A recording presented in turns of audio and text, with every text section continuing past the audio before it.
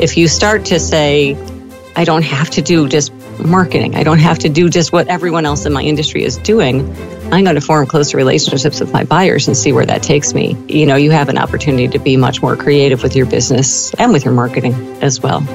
You're listening to Ann Janzer, my special guest on today's episode of the Subscription Entrepreneur Podcast. I'm excited to share this conversation with you because Ann is the author of an amazing book called Subscription Marketing.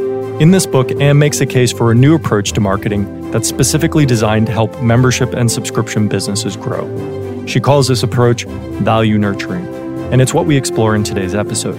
We dive deep into frameworks and strategies you can use to help your customers quickly find success with your product, create value outside of your product, and align your business with your customers' values. If you're building a recurring revenue business of any kind, this episode is for you. One last note before we get started. In the second part of my conversation with Ann, she mentions a guide that summarizes all the value nurturing strategies found in her book.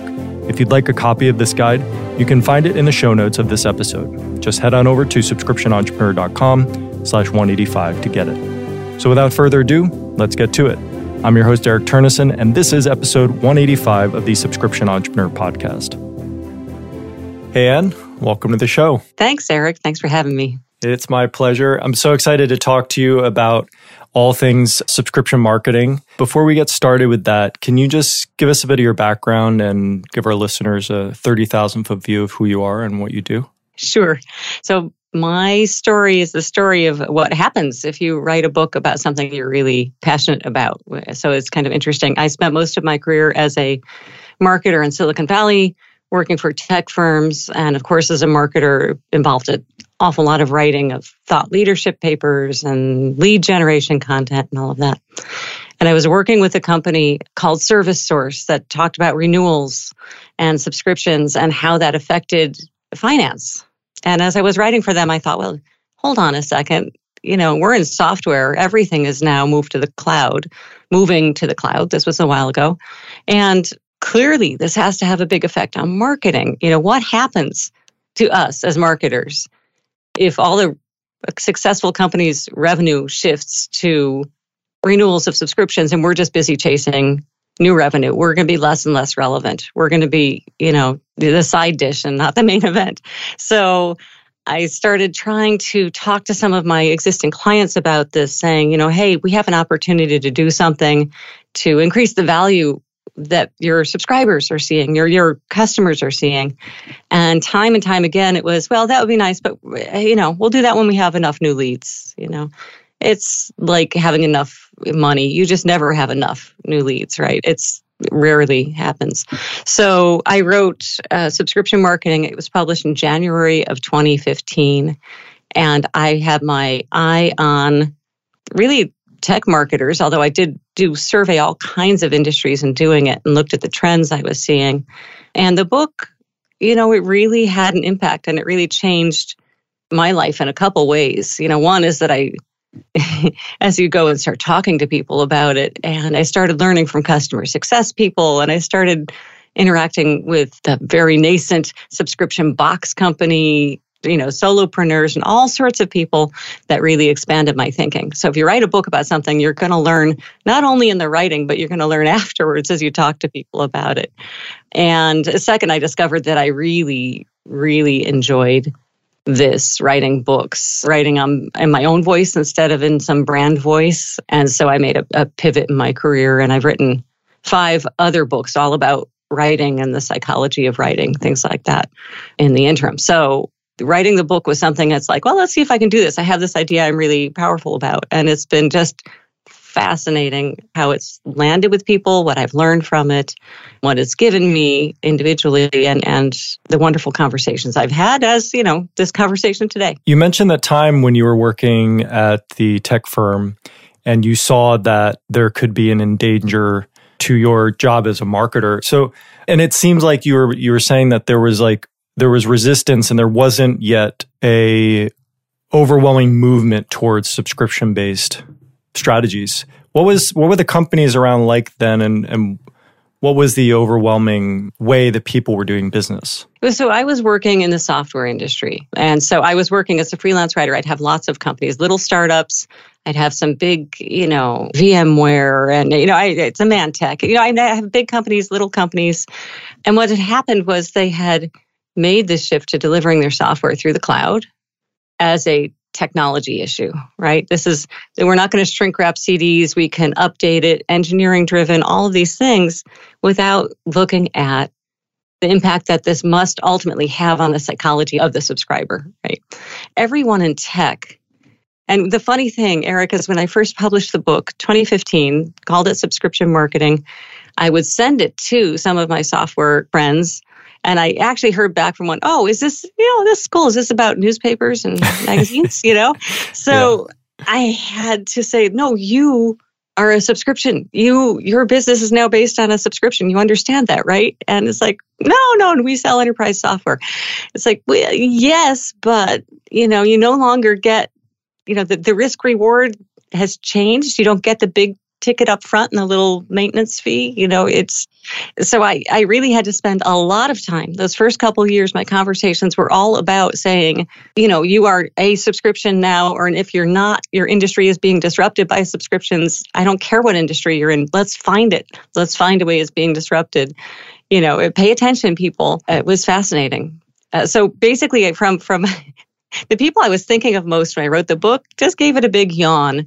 The people who really adopted it and started reaching out to me were customer success people, were the subscription box people, were the entrepreneurs. It was like I found that the audience, I'd been aiming at the wrong audience altogether. What was the psychology, do you think, that where they were having the biggest resistance against the shift? Was it that they just couldn't see the value? They felt that the value of what they were doing was less tangible, and therefore they couldn't see how they could make the revenues they wanted? Yeah, and it's even more than that. Sometimes systemic. At the larger companies, it could be systemic. I talked to someone, and it was a very large company. It's one of the big social networks who just loved my book, bought it for a discussion group, and said, as much as I love this, we are incentivized on new leads.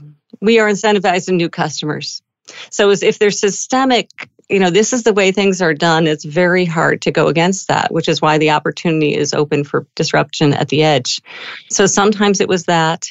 I had another talk with someone who said, well, marketing directed at existing customers, that's the backwater. That's where you put the underperforming marketers. That's where you put people, who aren't very good. So there's the stigma in some of the large organizations. There was. I don't believe that's the case now. I pray that's not the case now.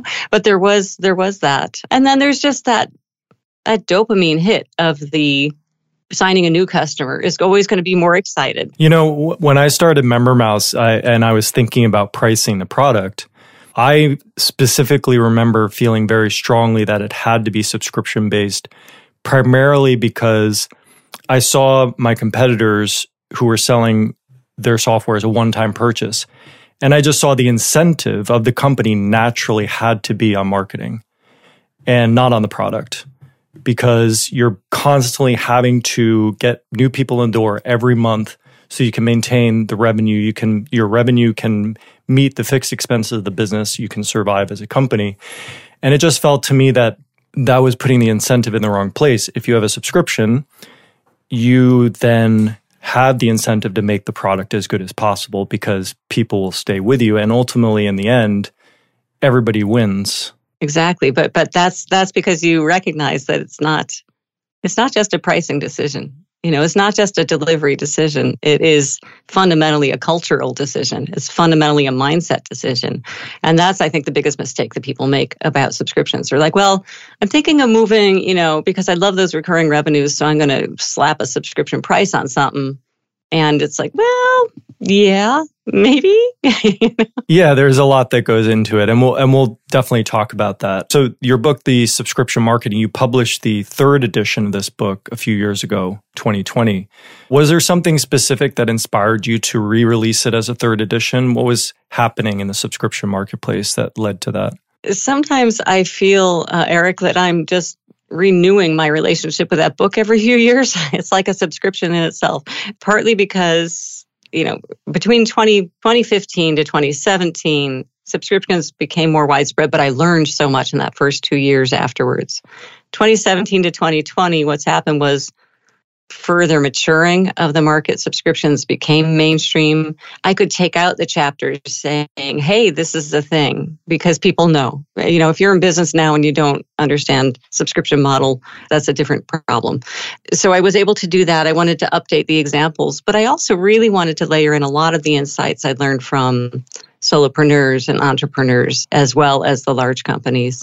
It was more of a continued maturing that I wanted to update the book so that it was still relevant, although the principles of the book have remained unchanged. The key messages of it, if you read the edition from 2015, you still learn the skills that you need to apply. What were some of the maybe surprising things that you heard from solopreneurs in the kind of 2017 to 2020 update that they were saying, and maybe was like something you hadn't seen yourself and you were hearing from the grassroots? What I heard was really interesting. Like I highlighted a story in the second edition, and then I returned to the guy for the third edition, and he says, no, I've totally pivoted my business again, but based on now this understanding I had from the subscription. So this gentleman was doing staffing, how you hire headhunters.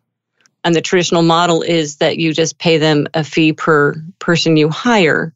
When you do this, fundamentally, you are an incentive of your own HR department. If you can hire without going through them, you save yourself that fee. So you have this, well, I'm going to hire the headhunter, but I'm not going to give them these. I want them to bring their own contacts. So you end up in this, again, weirdly incentivized situation. And he said, heck with that. I'm just going to move to, just subscribe to us. We'll fill as many positions as you have. There's no per head incentive, and it changed the relationship with their customers. So that's what happened in the second edition. I talked to him again by the third. Any updates? He said, yes, I've pivoted into healthcare hiring because I became so close to my customers and I understood really what they needed. And I decided I was better off niching down and doing this. And when I talked to him in January 2020, this is what he was doing right before the pandemic hit in. So I'm sure he's been exceedingly busy since that point. But the story there is what happens when you really inhabit this getting closer to your customers through the subscription relationship, and you remove the sort of odd disincentives that keeps you off in your own boxes, how you can become closer and even more tightly interwoven with your customers and change perhaps your services on that basis. The story there is what happens when you really inhabit this getting closer to your customers through the subscription relationship, and you remove the sort of odd disincentives that keeps you off in your own boxes, how you can become closer and even more tightly interwoven with your customers and change perhaps your services on that basis. Yeah, and it looks like it also gave him a lot more flexibility to be creative in deciding the path of his company himself, as opposed to reacting and just doing what he needed to do to survive. Exactly. Yeah, I think you have a lot more creativity. The word that you popped up is so important in this, because this is where the opportunity, if you start to say, I don't have to do just marketing, I don't have to do just what everyone else in my industry is doing, I'm going to form closer relationships with my buyers and see where that takes me. You have an opportunity to be much more creative with your business and with your marketing as well. Yeah, and I feel too like trust has a part to play in it too, because I want to know the name of his company. Well, not anymore because he's focusing on healthcare now. But I mean, with hiring and using services like that, that's always been, I've had that experience. Like, I'm not going to go with them. Like, I see what they're doing. They're surfing the same job boards as I am, but then they take that and they put it in their database and they charge me a percentage for apparently having found this person. It's a dead business model. And I'm sure that the way that they survive is by other systemic clients who are so big that they also can't change yet. So that there's kind of this like dinosaurs keeping dinosaurs in business situation where they're just supporting each other. But the thing you said about trust, I like to think about the psychology of things, right? And if you think about the psychology of a subscription versus buying a product, if I just go buy a widget, it's like, I'll read a review. Is this a good thing? Is this a good or bad? And the relationship, maybe I hope they support it, but, it's not, I don't need a heck of a lot of trust. I just need to know it's going to be good enough. It'll demonstrate the value. When I subscribe to something, I mean, even if it's something small, I'm giving them my email. I'm giving them my credit card. I'm saying, yes, I'm going to make this a part of my ongoing life. That requires more trust. So trust is fundamental to how we need to interact with our prospects and our subscribers. Yeah, and I think it requires more trust on the business side too. Like, for example, Adobe and their suite of products. Like, I don't know when they made this switch to subscription, but they definitely held on longer than it was already very clear that the way to go was subscription-based software. But they were still, selling Photoshop and other things as their one-time price, et cetera. But they switched over. And I mean, as a business of their size, or as a business of any size, it takes trust to not get that big hit up front that's psychologically satisfying. We've got the money, because you can cancel at any time with a subscription. You might not get it. But if you have faith and trust in your product and what your offering is, then ultimately in the back end, you're going to get more than what you would have asked for up front. And Adobe was actually one of the first big companies to just dive into software as a service. And boy, did Wall Street give them grief when they did that, right? Because their revenues took a hit. You're not getting those big one-time sales. But boy, did they then build huge recurring revenues, and Wall Street's like, I love this. So, if you're the first one in your industry doing it, you will encounter headwinds. And sometimes, I've talked to small entrepreneurs who are working with VCs, and they're like, my VCs said they want me to do subscription revenues. They want the recurring revenues. But then they're like, why are these deals so small? So it's like, well, they're small because they're subscription. You're not getting a big package. Everybody up and down the chain needs to understand how this affects the business. It like I said, it is definitely more than a pricing model. And if you are pioneering this in your particular niche of the world, it can take some courage and strength and commitment to it. One of the concepts that you cover at length in your book is you call value nurturing. Can you explain this to our audience and speak about why it's so important? Yes. So this is a book I was writing, again, for marketers at the first. And marketers have a certain set of things that we know about. We know about lead generation. These are tasks we're given. I need to do lead generation. I need to do lead nurturing, this is a conversion, these are the things that we do. And then once they're converted, we're gone. We don't care. Somebody else is dealing with a customer, and I'm looking at the next thought leadership, lead generation thing. So I said, let's add something to that chain called value nurturing. So instead of just lead nurturing, once somebody subscribes, you're not done. You need to continue to nurture, quite simply nurture the customer's experience of value. That's all it is. You're not trying to get them to buy. You're just trying to get them to feel, this is good, right? You want to nurture their experience. And you can get really creative in how you do this, of course. And marketing is obviously not the only part of the organization that does this, but marketing has a lot of skills that are really good at this. And so value nurturing has many phases.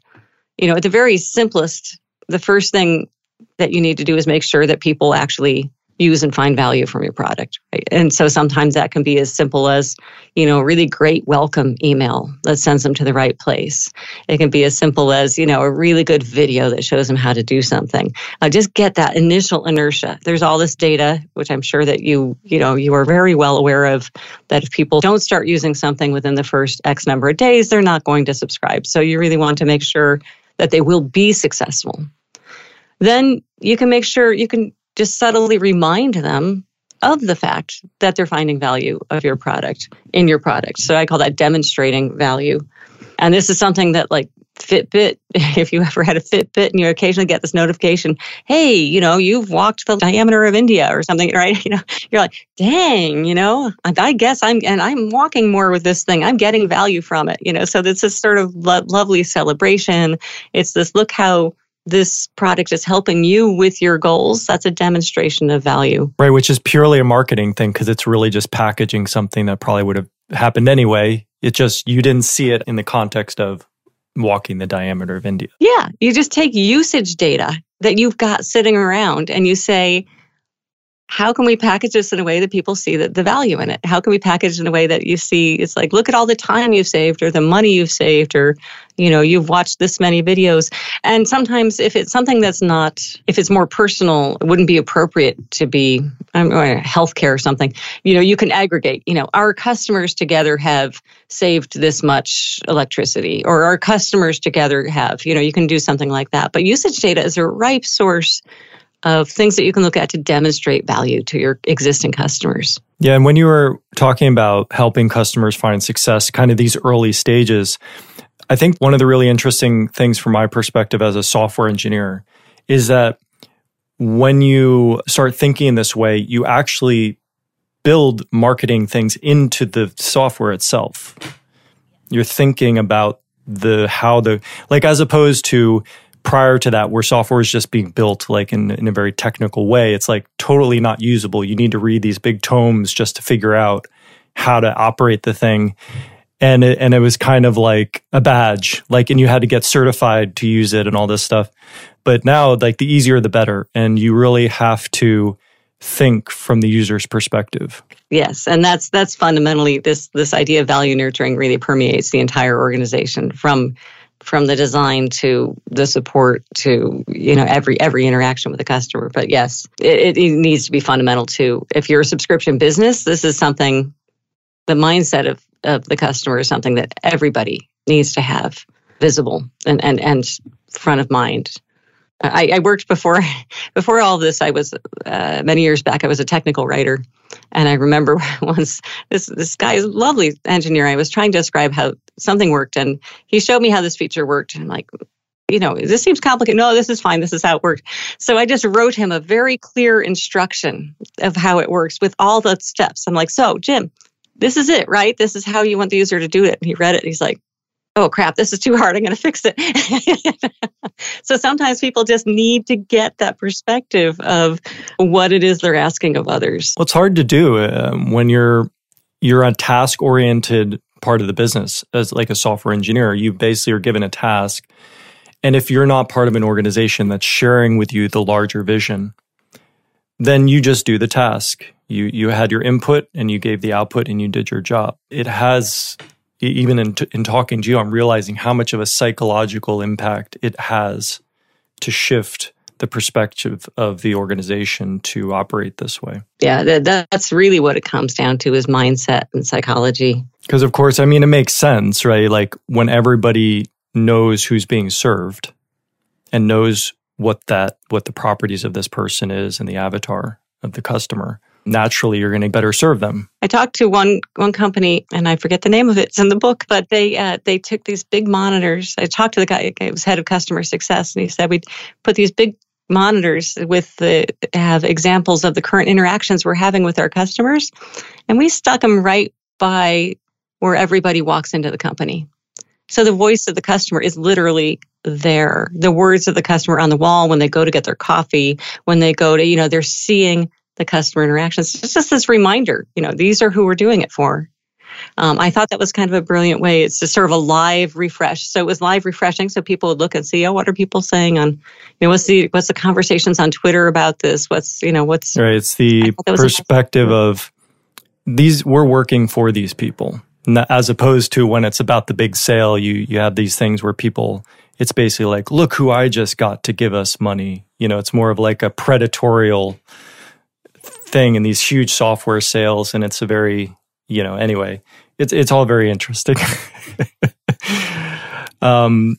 But okay, continuing on, we got through the first two big ideas of value nurturing. The next two are kind of related, and this is hard for the software engineers to hear. So sometimes you can add value that's outside of the thing itself, outside of the solution itself, and you can add that through creating content that's wonderful, or creating a community, right? We all, especially after the last couple of years, we all crave community. If you create a community around your solution where people support each other, help each other, interact, you've just added a lot of value that it's not being shipped in the software, but is part of the experience that you're selling.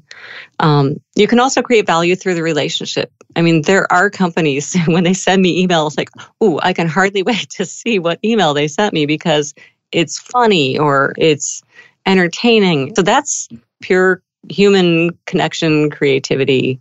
Again, it's not part of the thing you sell, but it's part of the experience. And it adds value to that experience and it makes the whole solution more valuable. And so people are more likely to continue to not only renew, but to refer and to share with you their insights on your solution as well. I recently had a conversation with Isai Arasi, and we were talking about increasing retention in subscription business. And we talked a lot about the power of community. It was a really eye-opening conversation for me, where she studied the psychology of changing people's direction. And so she applied all of these things into the subscription space and running subscription businesses. So she had a very academic way, a precise way of describing how this worked and why this made sense. It's really interesting. But it was really clear that, yes, like when you have a recurring business, people, you need to provide value outside of the thing itself so that people have reasons, because there's different types of people who receive value in different ways. Maybe some people just get value from the solution, and others crave to be a part of the community, want to contribute to the community in some way, and giving these people the ability to do that in some way is only going to, when you're running a recurring revenue business, any increase you can get in that LTV is going to extremely do well for your business. And so it's definitely something not to ignore. Yep. And it's interesting point to think about. And if my litmus test for all of this is to switch and think about my own experience as a subscriber to things. But sometimes we initially subscribe and then we renew, and the reasons we renew are kind of different because we've learned more from the experience of being a subscriber. So I subscribe because I think I want this service, and I renew because, I'm part of this fantastic community of people, and this has become actually a part of my life, So things like community and relationships are very, very hard for competitors to, they can copy your software. They can copy your subscription box. They can copy many of those things, but they can't copy relationships. They can't copy community. That's something different. You mentioned, in terms of creating value through your relationship, you mentioned, you can write, you have a particular witty voice or something when you're communicating through emails and things like that. Have you seen other examples of companies that do that well? Yeah, everyone likes to share the fun ones. You see, that's the great thing. You get something, you're like, I have to share this. This was fantastic. I think it was CD Baby. I ordered something from them once, and their transactional email about, we're shipping your product on the 3rd, right? I mean, this is what most businesses would say. Thank you for your order. We're shipping it on the 3rd. You should get it some days after. They said, we lovingly crafted, we made a parade down the streets of Portland as your CD marches off to its new home. There were tears. There were, it was just, they just had a lot of fun with it. And I'm like, this is fantastic. If you get to an error page on the Lego website, you get obviously something very witty about, things being broken. Error pages, transactional messages, all of these are things, they're all opportunities to be part of the relationship that you have with your customer. And, too often they're missed opportunities. And I think we're on aligning with customer values now, the last one. Yes, aligning with customer values. So let's just use Patagonia as a brand, right? If you buy Patagonia stuff, you're not just buying a shirt, you're buying a relationship with a company that cares deeply about the environment, that donates some of its proceeds to causes, that will accept and repair gear, that will pass it on, that will, so companies that align with your values, you're going to have a much stronger relationship with. Patagonia is not a subscription, so that's, not the perfect example, but you get what I mean, is that if you are really clear on who you are as a company and what your values are, then you attract a like-minded audience of customers, and they will more likely be very loyal, higher lifetime value, because, you're part of a story of their lives, right? I am the kind of person who supports these causes. I am the kind of person who does this. So that's another way, another form of value nurturing that can be really powerful if it makes sense. And to be also transparent, I remember seeing something on your website, and I was trying to find it again because I wanted to ask you about it. And for whatever reason, I can't find it. It was something about an armchair cognitive science geek or something. Yeah. What is... It's kind of it's a tangent, but what is that? I like to look at marketing. I like to look at writing. I like to look at reading through the lens of what we're learning through cognitive psychology. So marketers have been definitely attaching to this fact that people are not just rational beings. We make decisions, important decisions, based on all kinds of things, emotions, feelings. Thinking Fast and Slow by Daniel Kahneman, fantastic book that really kind of opened my mind to all of the ways that we make decisions. And I think that as marketers, we need to understand that. So I like to apply this psychology lens. I'm not a psychologist, but I do a lot of reading. And so I'm fascinated in looking at what are the biases, what are the connections, how are our brains working. Speaking of psychology, okay, so I think a fun exercise sometimes is like looking at things like we call marketers or actors, and then we think that, so for example, I watched a documentary with Sir Ian McKellen, and he's talking about acting, but he does this thing where he doesn't distinguish between acting for a movie or on stage and just being an actor in life. It's just a different role. Like right now I'm Ian McKellen, I'm doing an interview. This is my role. This is how I behave as this character.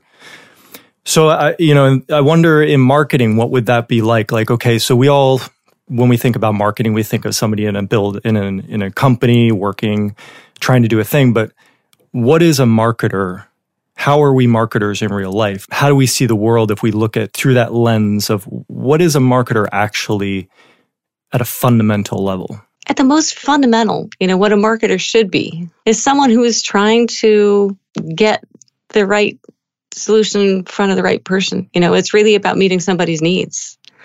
Too often we think marketing is about persuading, it's about, fundamentally, it really should be about understanding what someone's needs are and then saying, here's the thing that's going to meet those needs. Hopefully I have the thing that's going to meet those needs, but perhaps I don't.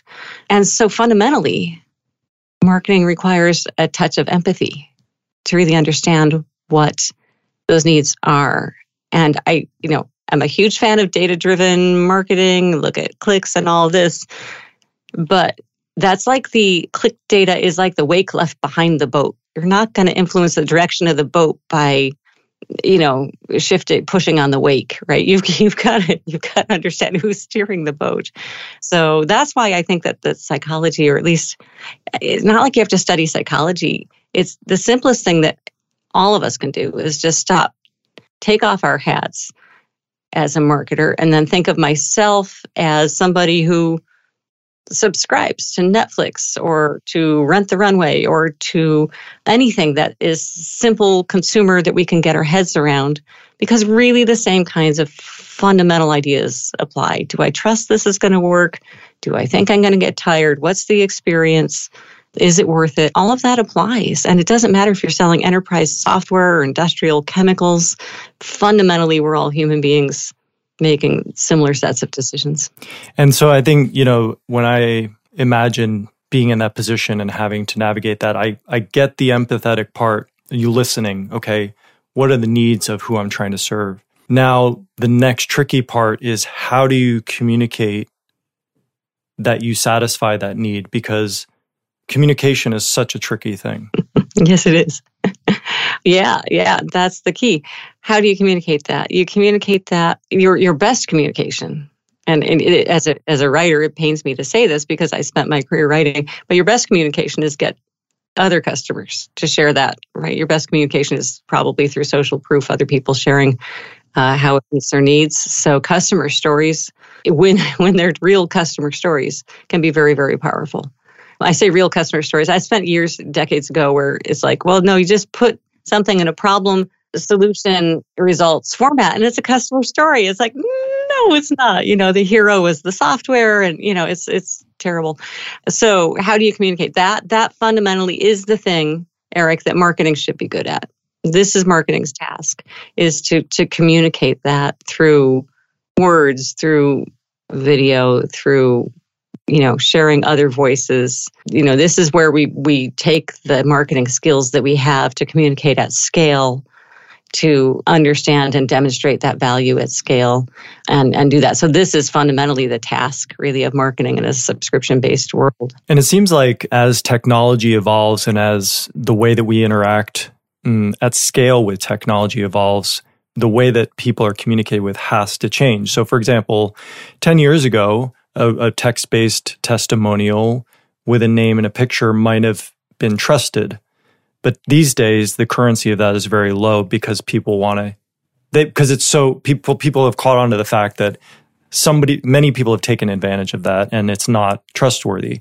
So video is now the thing. And, marketers, and in terms of communicating something that's going to be trusted by the audience, have to also be in tune with the channels that are trusted by the audience.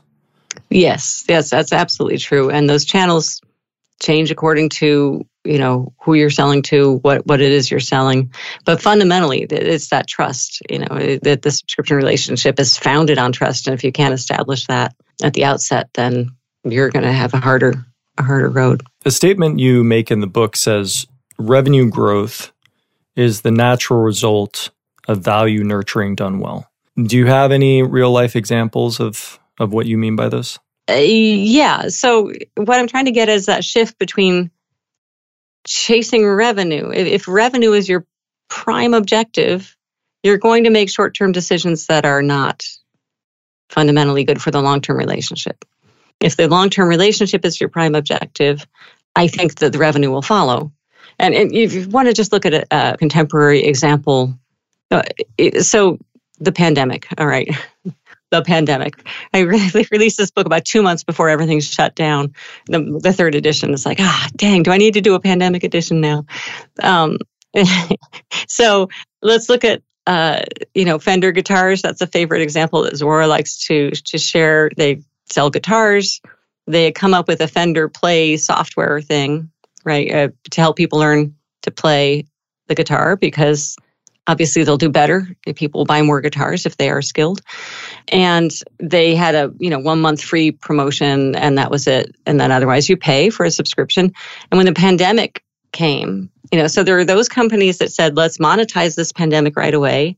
And there are those companies that said, let's double down on relationships right away, right? Let's value nurture.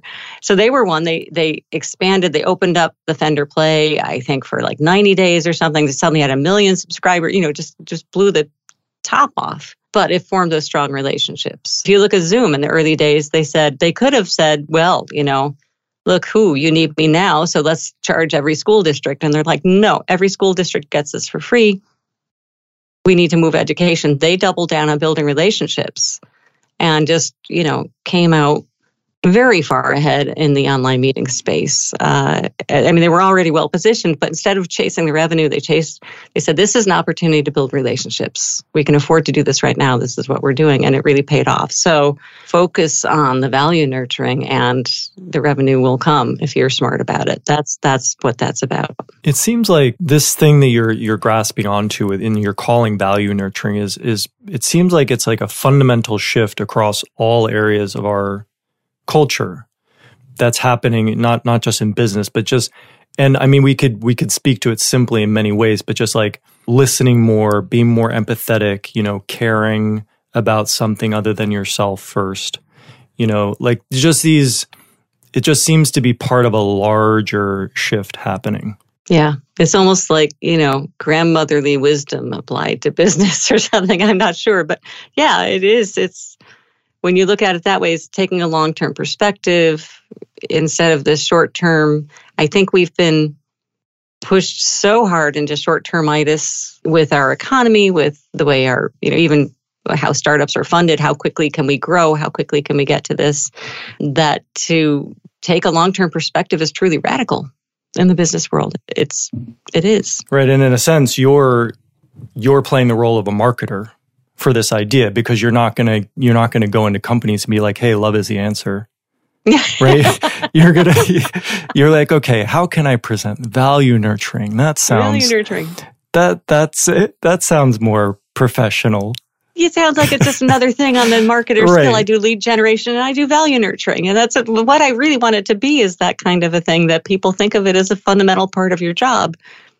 Yeah, I don't know that the term is taken off, but let's just use it and see what happens. But it just shows you like how packaging has to be, the words that you use and how you package ideas is so dependent upon your audience. The consumption, how they can consume it, because ultimately the seed of it is that thing about empathy, but you can't deliver it to the business world in that package. Yeah. You have to deliver it. I mean, to the marketer, it's like you're going to be irrelevant if all the revenues are somewhere else. It's to the business head, it's like, you're missing the opportunity to build customer lifetime value. Let's use a metric. We'll feel good. If you live in spreadsheets, I'll give you a metric to focus on. Yeah. Yeah. It's so funny when you just you kind of look at things from that different perspective, but it's also just like, it's just part of how we operate as humans. We're always, each profession has different language that they use with each other. I mean, even within the same language of English, software engineers talk to each other a certain way, and it's just so fascinating. Coming back to my question earlier about how do you communicate once you have felt empathy and you understand where somebody's at, it's just now that everything is so, you can speak to the world very easily now.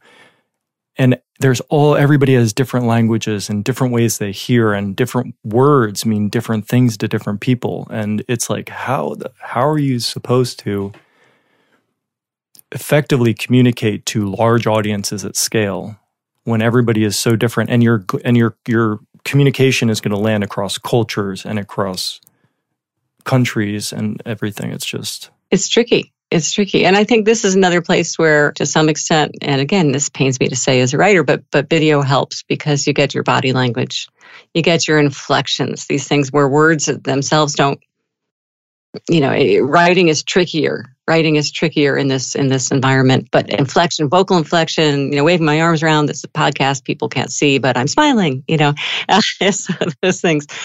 All of that's very powerful. It's fundamentally, how do we connect as human beings on different levels? And it's tricky. It's tricky. You spend pretty much the entire second part of the book devoted to value nurturing strategies.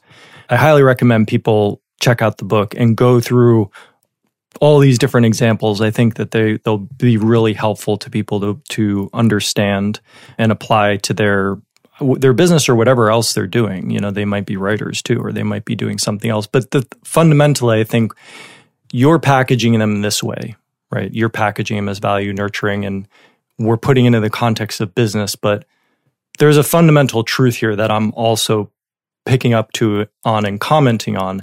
And I think when people approach it that way, yes, this can help with business, but it also helps to, when anybody spends a significant amount of time breaking down concepts in their field, they reach fundamental truths that can be applied and useful to anything. You spend a significant time doing this, so I'm just saying, there's clear value here to be gained. For people who are interested, they should definitely check out the book. But for our conversation today, maybe we can explore a few of these ideas that you think are especially relevant or underrated. Sure. I think I'm going back and forth between marketing strategies and the fundamental truths, right? But I think we talked about just the relationship and every interaction you have from every little email. I like to think, so I now write books, and I have an email subscription, and it's non-paid subscription, except it is paid. People pay with their email and with their time and their attention, and that's probably more valuable than, $5 a month on Patreon or something. But their email, their time, and their attention. So I think every time I communicate with them through this, how am I adding value? Does this email have something of value to people in it? And whether that's just something that makes them smile or something that inspires them, but I just like bringing that idea of adding value to almost every interaction I have. So if you're in your business, that's a little filter lens to put on every customer interaction, especially the automated ones where people can feel kind of stuck in a machine. How are you adding value? I think that we mentioned customer success, guiding people, and sometimes that means paying attention to customers who are inactive or falling off the rails.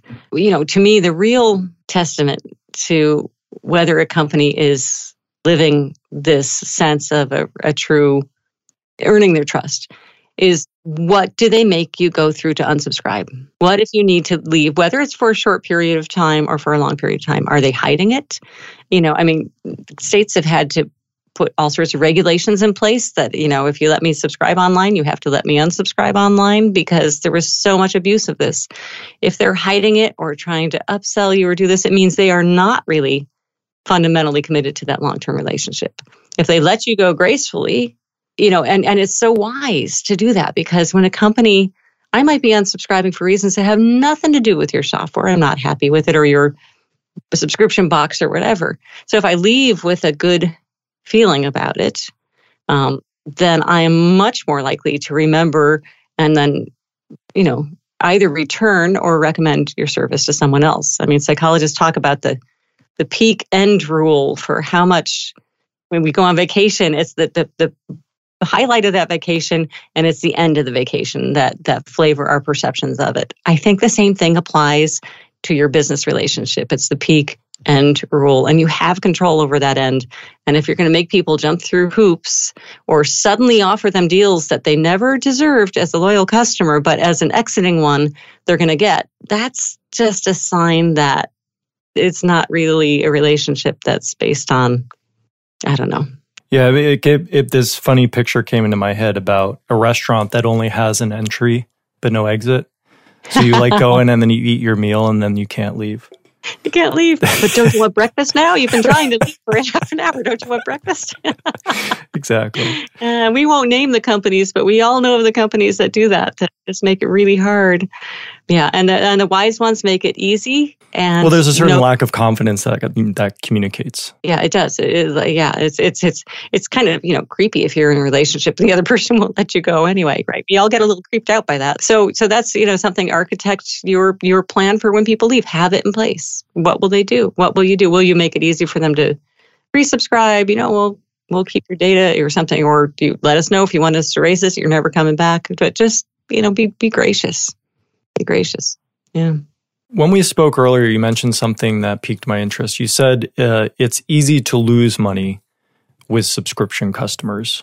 Can you elaborate on this? Again, if you think of this as primarily a pricing decision, and pricing is tricky. I'm not, but if you think of subscription as primarily a pricing package and disregard everything else that comes along with it, like we talked about, the whole mindset shift that goes through engineering up through, the people who are shipping or answering support calls, everything. It's very easy to lose money because you don't think through. You're not likely, if you don't have good retention, a lot of customers cost more to acquire than one cycle of revenue, than one year. You might take more than a year to pay back. Or if you're at a smaller consumers thing, it might take a few months before a customer has even just paid back its cost of acquisition. It's very easy to, you see the customers that rush out you see the companies that offer some big crazy incentive to get people to subscribe. And once people are done with it, they're going to unsubscribe. I have to confess, I'm not really a big part of the Disney Marvel Universe stuff. I did subscribe to Disney Plus for 2 months because I wanted Hamilton. And I watched Hamilton and I left. And Hamilton's not really a good match for the Marvel Universe, though, right? So I question, I probably it still worked out for them, but, they're Disney, they can do that. But for smaller, the rest of us, it's like, does that make sense? Do you want to attract the wrong customer? You want to attract the customers who are going to be loyal.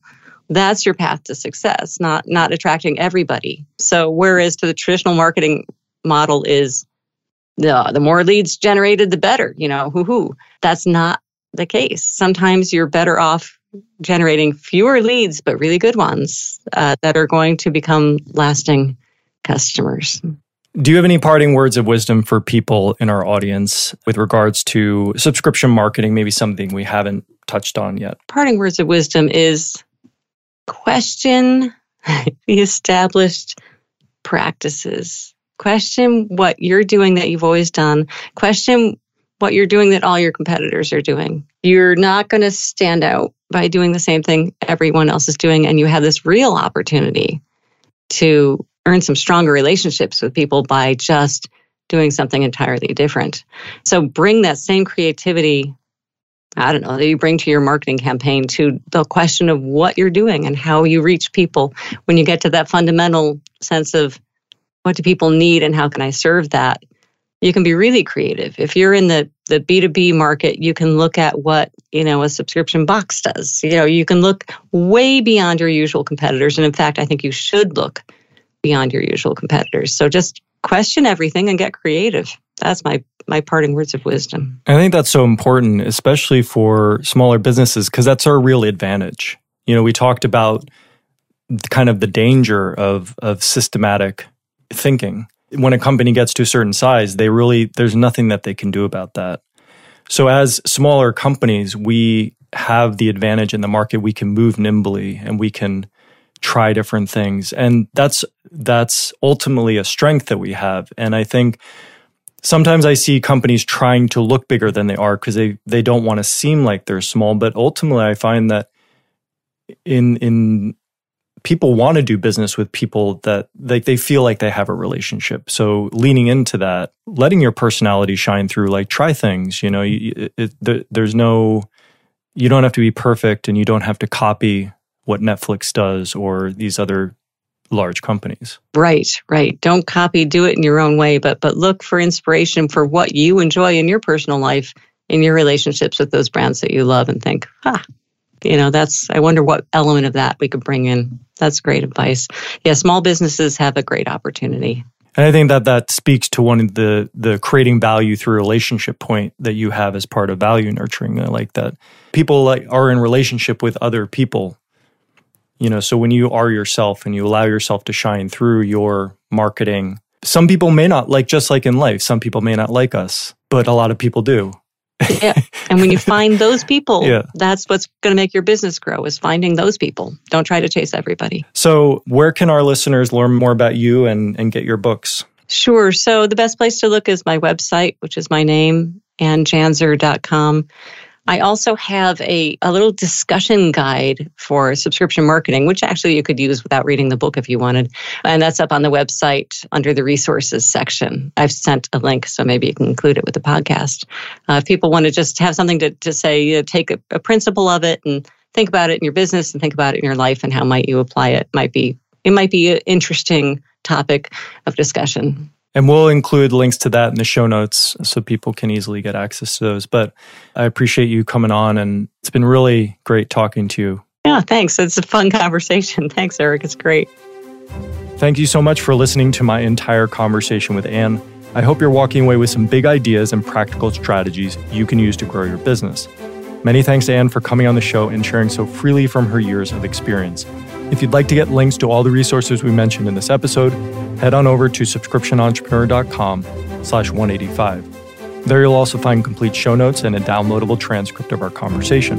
And if you've enjoyed this episode and would like to hear more engaging interviews with successful entrepreneurs, experts, and authors, be sure to subscribe to our podcast on iTunes, Spotify, Google Play, or Stitcher.